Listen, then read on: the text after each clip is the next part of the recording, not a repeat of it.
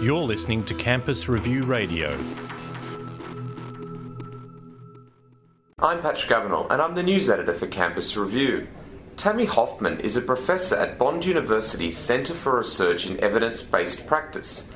The centre has released a new study published in the American journal Annals of Family Medicine that details how parents vastly overestimate the effectiveness of antibiotics in treating childhood ailments.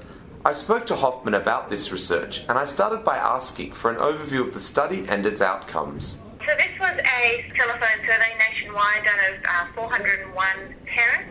So that to be eligible, the participants had to have had at least one child aged between 1 and 12 years of age.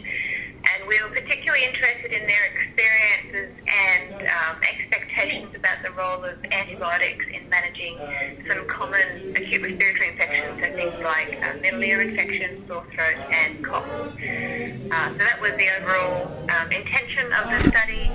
Some of our key results is that most parents believe that antibiotics provided benefit most of the time for these conditions. Particularly for middle ear infections, they thought quite often it was necessary. And when we asked parents how much benefit do you think that antibiotics provide for these conditions, on average they estimated much higher than what we know the evidence-based estimates are. So for example, for middle ear infection, their average estimated benefit in terms of reduction of length of the illness was 3 days, but we know from lots of randomised trials of this that it's actually a half a day reduction in duration of the illness that you get. So we also explored with parents what were asking them to reflect on their last consultation with a general practitioner for their child when they had one of these conditions.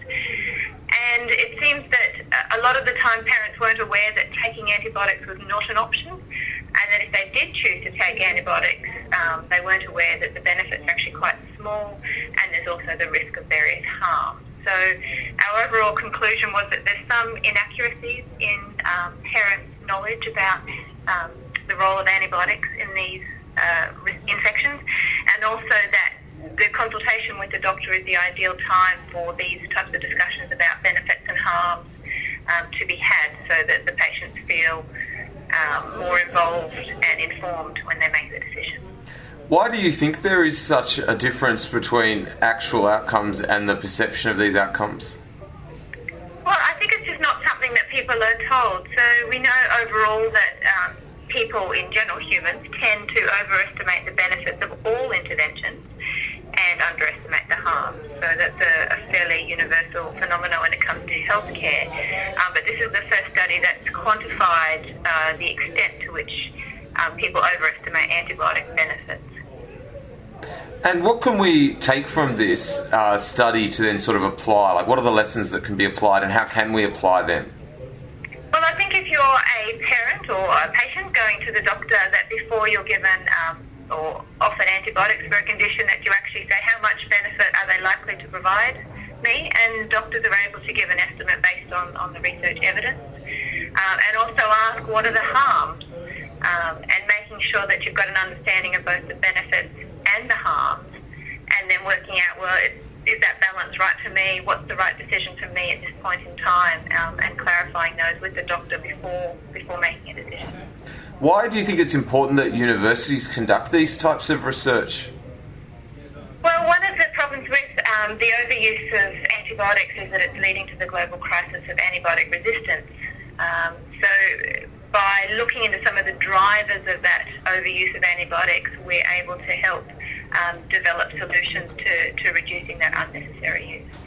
What other research is the Centre for Research in Evidence-Based Practice at Bond currently sort of investigating or looking into? So we have a few major areas of research. One is to do with antibiotics and minimising antibiotic resistance, and that's a broad research area. We also have one that's looking in the issues of overdiagnosis and overtreatment and trying to get the best value healthcare and make wise health decisions. And then we have another area that's looking at improving the overall quality of healthcare research that's done and minimising minimising the waste when research is done in using incorrect methods or poorly reported, and trying to train researchers in those methods. So there's quite a few areas that it covers. You mentioned earlier that humans tend to overestimate the effects of intervention and underestimate the effects of not intervening. In what other fields is that applicable? So we did a systematic review, which is where you look at all the world's literature on a topic and synthesise it and summarise it.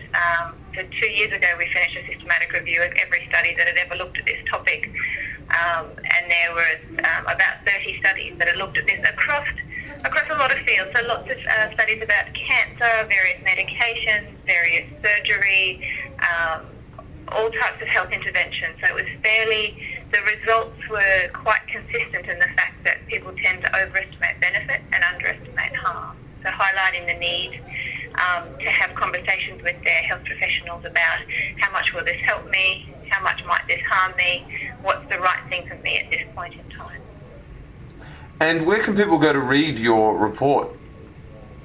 So the survey of parents, it's being published in the Annals of Family Medicine, which is a USA journal.